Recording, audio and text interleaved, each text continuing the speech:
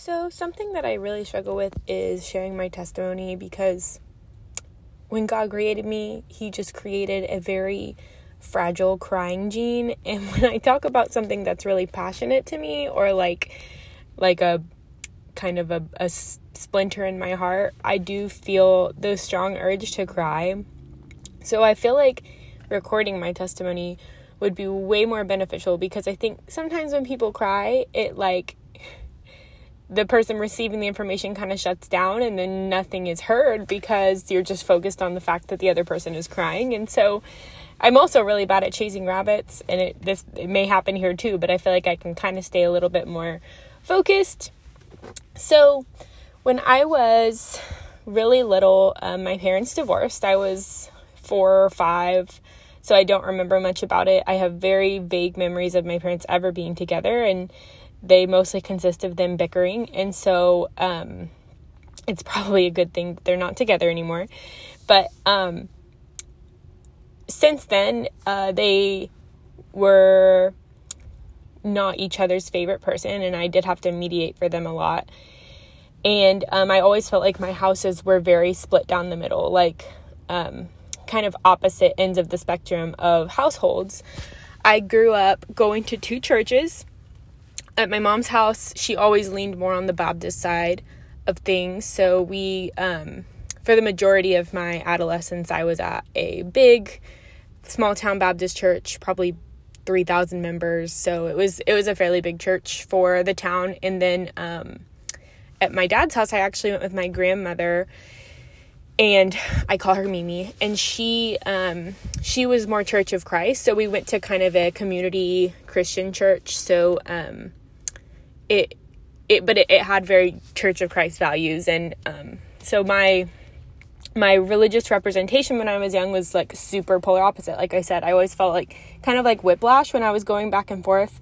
And that caused this like somewhat unhealthy rift in my personality, because I felt like every time I went to each house, I had to kind of mold to a different person to fit who my family wanted me to be, because I'm a huge people pleaser. That's a toxic trait of mine, is that I always go out on a limb for people and I don't do enough for myself. And that's where it started. It stemmed from there.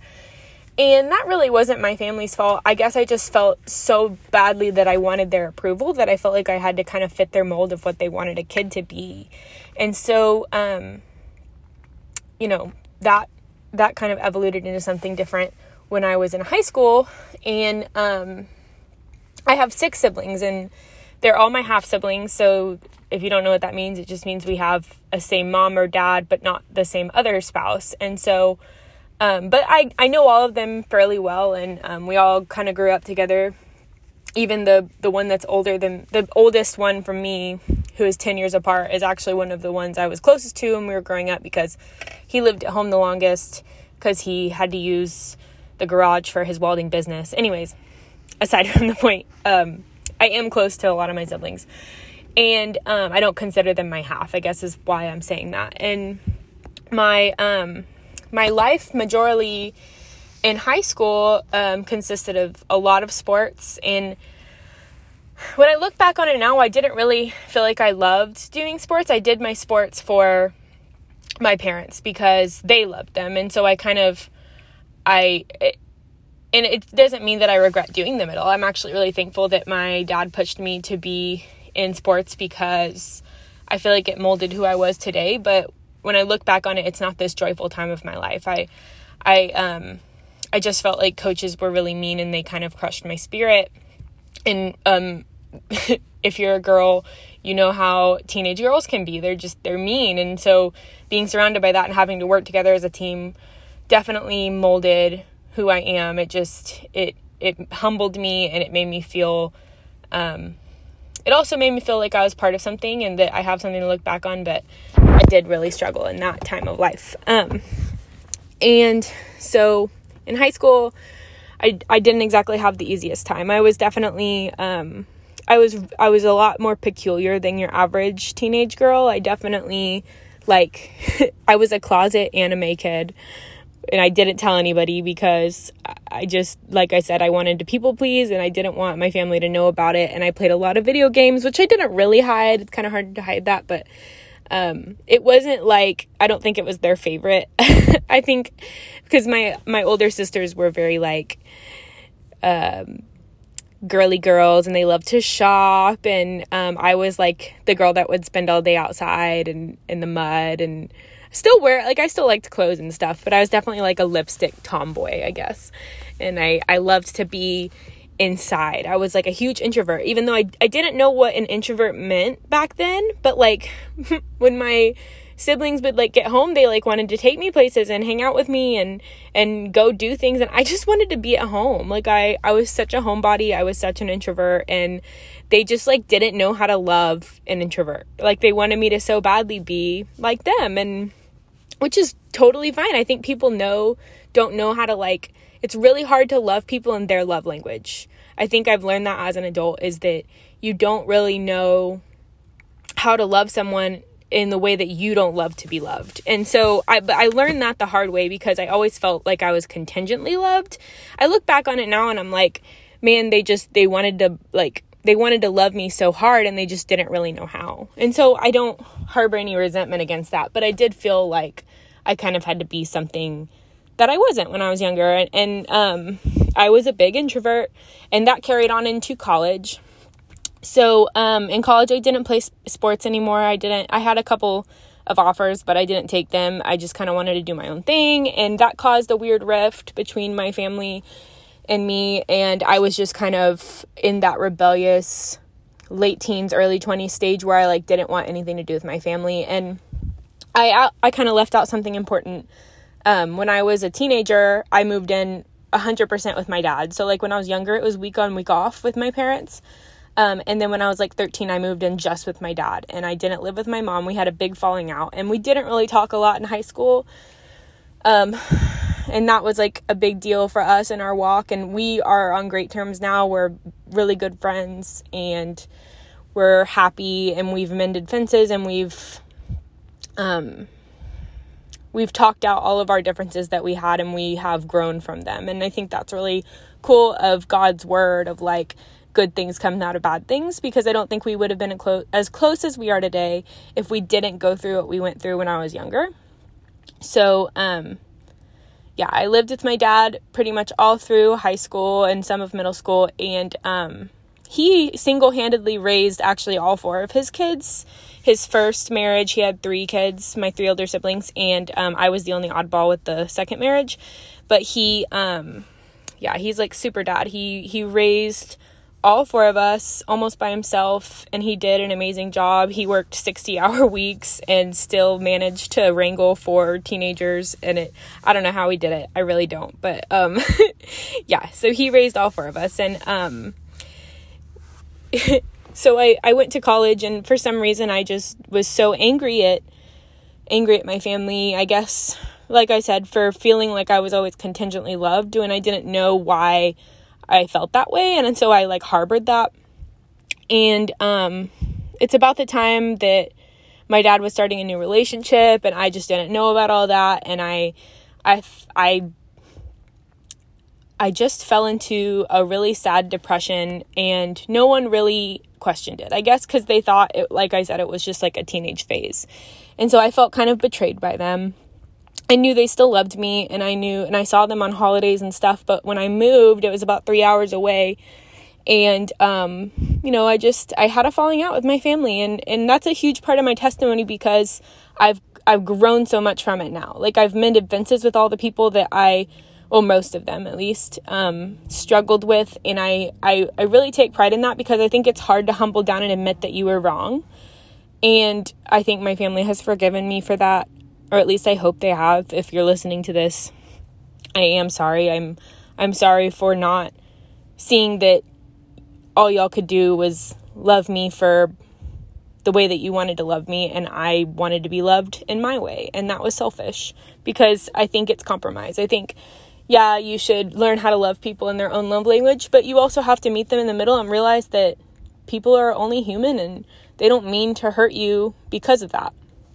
So in college, when I went through that rebellious phase, I partied. I mean, everyone, of course, in college parties a lot, which, I mean, I partied in high school too, but it was more like single-handedly partying. And I mean that, like, I wasn't like blatantly just like hanging out with all these people and posting all these pictures. And like, I was smoking weed and drinking, but like more with like single friends, like just one friend in the car, or like we'd go to a park and smoke weed. It was so dumb when I think back on it now, but college was like blatant. Like, I was not caring what anyone thought, and I was posting it all over social media with beer in my hand, and I don't know about smoking weed on social media, but I was doing it. And I was a huge attention seeker in high school and college. I loved when guys gave me attention, and I went on a lot of dates, and I dated a lot of people, and I made a lot of stupid mistakes. And that was probably my biggest addiction, is just like attention. Like, I just wanted attention all the time. And I lost a lot of friends because of it. I made a lot of enemies because of it. And I really struggled to make like solid relationships, I guess. I've always had a hard time. Like, I don't have like this effortless relationship making skill because of my introvertedness. So, I've always struggled to, I guess, like, make genuine friendships. And I've had one friend from when I was little, and that's the only one I've maintained. And otherwise, all the rest have kind of been like drifty friends. Like, you know, you have them for like 1 year or 2 years, and you kind of move on with life, or you grow out of them. And I think that's healthy, because healthy in a way. It's like, I wish that I could maintain those friendships, but I grow out of people. It's like, if I don't feel like I'm on the same level as them anymore, they don't bring me up. And I don't know if that's right or not, but I do still struggle with that to this day. It's like, I want to make these friends, but then I feel like we're on different pages of life. So I don't have like this huge group of friends at any given time. So in college, after my party phase, I met someone when I first moved there, and I dated him pretty much the whole time I lived there, which is about 3 years. And, we never lived together there, honestly. I still claimed to be a Christian then, even though I was very lukewarm. Like, I still claimed having a relationship with God. I like worked at churches and justified that as like being good enough, because I was there, but I was getting paid to be there. So it was it was different.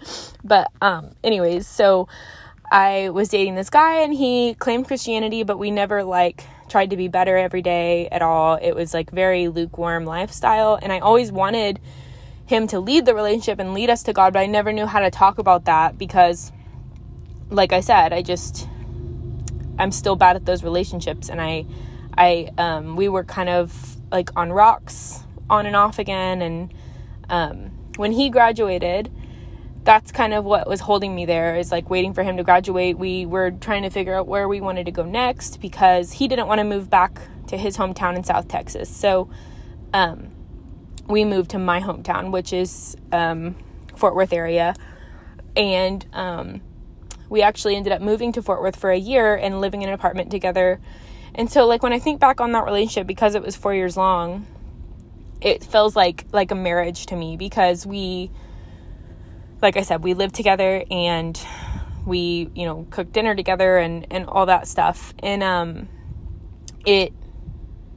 it's not like my proudest moment of life, because I always told myself when I was little, I wouldn't live with someone until I was married to them. But when life comes and expenses are there, and we just made a lot of stupid mistakes. And so when we broke up, I felt like this huge, I guess, pre-life crisis, because I was only 24 when we broke up. But I just felt like I had wasted, you know, you're halfway through your 20s. Like, most people are like married with kids, or at least trying to get pregnant and stuff. And I was just starting from square one. And I felt like this huge crisis of like, what am I doing with my life? And why am I being put through this? And, you know, I felt like slightly angry at God for like not, I guess, blessing my life, even though I wouldn't even give him the time of day. Like, I still like sinned at every chance I got, and I was still drinking and having premarital sex, and I was, you know, doing all these things, but I still wanted God to do something for me, which is so selfish when I think back on it, because it's like, my life is so different now that I realize, like, if I can't sit down and give God 10 minutes a day in my Bible, why would he Why would he do everything he could to bless my life? And he's still going to give you those blessings, even though you make those stupid mistakes. But like, it was crazy of my mindset back then versus now. And I think about that a lot. So when I was in that crisis, I didn't know where to go. I didn't know where to move. I didn't really want to live in city anymore because I grew up kind of in more of a rural area, and I was craving that again. When you live in the city and you're not from the city, it just kind of, maybe it's good for some people, but it threw me for a loop. So I moved to my mom's hometown, which is not the town I grew up in, but my whole family is from there. So I grew up, going there to my family's houses, and I was familiar with it. And so when I looked for an apartment there, I found this like little garage studio apartment that was being rented out in like this little dinky property with like storage units and stuff. It's so sketchy now that I think back on it, but it turned out really great because it was like very inexpensive, and I was living by myself with my dogs, and I was very happy there, coming from what I came from. And I lived really close to my mom and my 2 little brothers, who I always wanted to be a huge part of their lives, and I never really could because I lived far away, or I was like in high school, and like I said, I didn't live with my mom back then, so I hadn't been a huge part of their lives for a long time. So I really wanted to mend fences with my mom and be a big part of my 2 little brothers' life. And so I moved to Azle, and I lived in that apartment, and I started going to her church, which in that time I wanted to like reinvent myself. You know how when you get out of this big breakup, or like, you have that whole like new year, new me feeling where it's like you dye your hair, you cut your bangs. Well, I didn't want any part of that. So instead of reinventing my look, I reinvented my personality. So I started going to church, and I went to this Bible study, which had been a thing since like youth group in high school. I never had really gone to a Bible study. It was a young adults Bible study. Like I said, I was 24, and I met my now husband in that class. Though at the time I was fighting it a lot because I just got out of that relationship with my ex, and it had only been like at that time like 3 or 4 months when I met Garrett. And so I totally fought it, and I met some really awesome friends, and I felt new. Like I felt like I reinvented myself. I was trying to be an extrovert. Like I said, I'm a huge introvert. I don't like big groups of people, but I was really trying hard to be that. I was trying to be an extrovert. And I burnt myself out. Like I was burning myself out day to day, and I just felt like I was always busy, and I never had any downtime, which is very crucial to my sanity. Like I need recharge time when I'm around big groups of people, and I wasn't getting that. And so, and then shortly after I met Garrett, we started dating probably 3 months after friendship. So it would have been about 6 months since my big breakup. And, so, I mean, I took some time to heal for myself, and I feel like I, in hindsight, maybe didn't take enough time, but that's okay because it all turned out all right. But I definitely, in that time, was kind of going through a slight depression just from, like I said, that like pre-life crisis. I was starting from square one again. And then COVID happened. So COVID came on. We were about like 3 months into our relationship, and so we never really had like a normalcy, and Garrett unfortunately saw me go through once again another depression because I was just trying to figure out what the new normal was. And I was totally turning my life around. I gave up alcohol at that point. I had given up premarital sex. I had given up, even though, I don't think anyone's perfect, but I really did try to eradicate that kind of thing from my life. And so like everything was turned around. So I was facing all these new emotions and new feelings that I didn't know how to manage yet because I was always used to managing it with alcohol or attention or, fill in the blank. So that was all new. And going through what I went through and then starting a new relationship and COVID, it was just a lot. So once again, I was feeling like I was feeling, but I felt stable. Like I felt good. I felt like I'd mended a lot of relationships with my family. I had a new relationship that was really healthy, that was a man that was bringing me to God day to day. And we ended up getting engaged about 10 months into the relationship, just because we felt like we were the one for each other and we didn't want to waste any time. And with COVID and everything happening, I think we both felt like, everything was kind of falling into place, and we both felt, because he's 2 years older than me, so we definitely were excited to be together. And I'm really glad that we got engaged quickly, but in hindsight, getting engaged during COVID was really difficult. Planning a wedding during COVID was really difficult, and I wish I would have done something smaller, because we, like I said, met at the church, so a lot of our congregation came, and we just had a lot of people, and I felt like, once again, I was people-pleasing. Like, I was doing everything for everyone else, and I wasn't, like, doing my wedding for me. I was doing my wedding for everyone else. And to this day, I still believe that. And even though it was an amazing wedding and I married the man of my dreams, I still feel like I should have done something that I wanted to do. I actually really admire my sister on my mom's side. She had her wedding in Seattle, and it was like probably 30 of her closest friends and like immediate family. Like, she didn't invite aunts, uncles, cousins, which I would have been sad if they weren't there, but like, I really admire her for like taking that leap of faith and like doing things for herself and not caring what people thought, because she got a lot of backlash for it. So, I do wish that I did something like that, but it all was amazing. We ended up buying a house. It was actually my great grandmother's house, and like, everything just kind of fell into place where it needed to fall into place. And with struggles, it still came with its own trials, and we're still going through trying to, as two grown adults who like we didn't live together before marriage, and then we're like living together. It definitely took like some getting used to, and we had to like pray a lot and come to God and realize that we're not perfect, and He really is amazing. He does everything that a man of God is supposed to be doing, and we still go through trials. I mean, we still have to figure out how to coexist and mesh our lives together, and everything is amazing, but it still comes with trials. And I think that's what people don't understand is like, when I wasn't in this point of life, when I was like still trying to figure out where I wanted to be or how to be, I didn't come from this marriage, like this healthy marriage where I knew, or like seeing healthy marriages where I knew like what to expect. And I think that everyone thinks that like marriage is effortless and life is effortless when you give up your life to God. And I think the moral of the story is that if anyone can give up their life to God, if I did it, you can do it.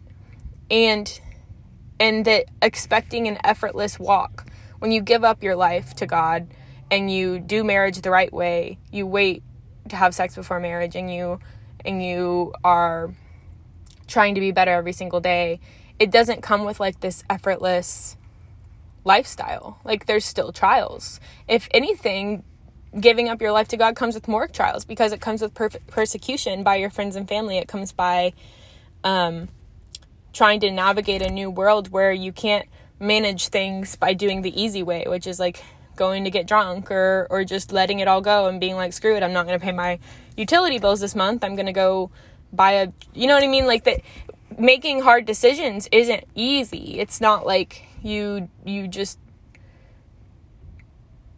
get all these amazing blessings out of life because you've made the right decisions. It still comes with trials. And I think that's what we need to understand as a church family, is that we are only a fraction of how the world works. Like, a small, tiny percentage of what's going on in the world and how God is working. And He's going to send us blessings no matter what, because that's how good He is. But trials are going to come no matter what. So doing the right thing doesn't mean no trials. But I'm so incredibly blessed and so thankful for all that I've been through, and thankful for the people who have supported me, and the amazing husband that God has given me, and the friends that have stuck with me through the end. And He's going to continue to work in my life. And if He can do it in mine, He can do it in yours, if you'll let Him. That was hard. That was hard to spit out. I know it was a lot, but my life isn't like one of those testimonies that there's like these big ticket items that it's just like, oh my gosh, my life turned around in a day, and I gave up alcohol, and I was a drug addict, and I turned around. Like, that really, I wasn't an addict for anything. I was just a leisure drinker. I smoked weed with my friends when they wanted to, and I slept with random guys in college, and I did really stupid things, and I had to give all that up gradually. Like, it didn't happen overnight, and that's okay. Like, everything that God puts you through is for a reason. And I think that the moral of my story is that it's not always this like big strong testimony that can like turn people in a day, but I can help people with testimonies that aren't strong. And it's okay to still feel like your testimony isn't as good as other people's. You can still help people. You can still show them God's love. And I'm very blessed. I'm very thankful for all that I have. I had an amazing supportive family who loved me as much as they could. And I have friends that will stick with me through the end, to the very end. Like, I guess there isn't one, because they'll be in heaven with me. I hope that I was able to show you something today, or you learned something from my testimony, and I appreciate you listening if you've made it this far. I hope you all have a great day.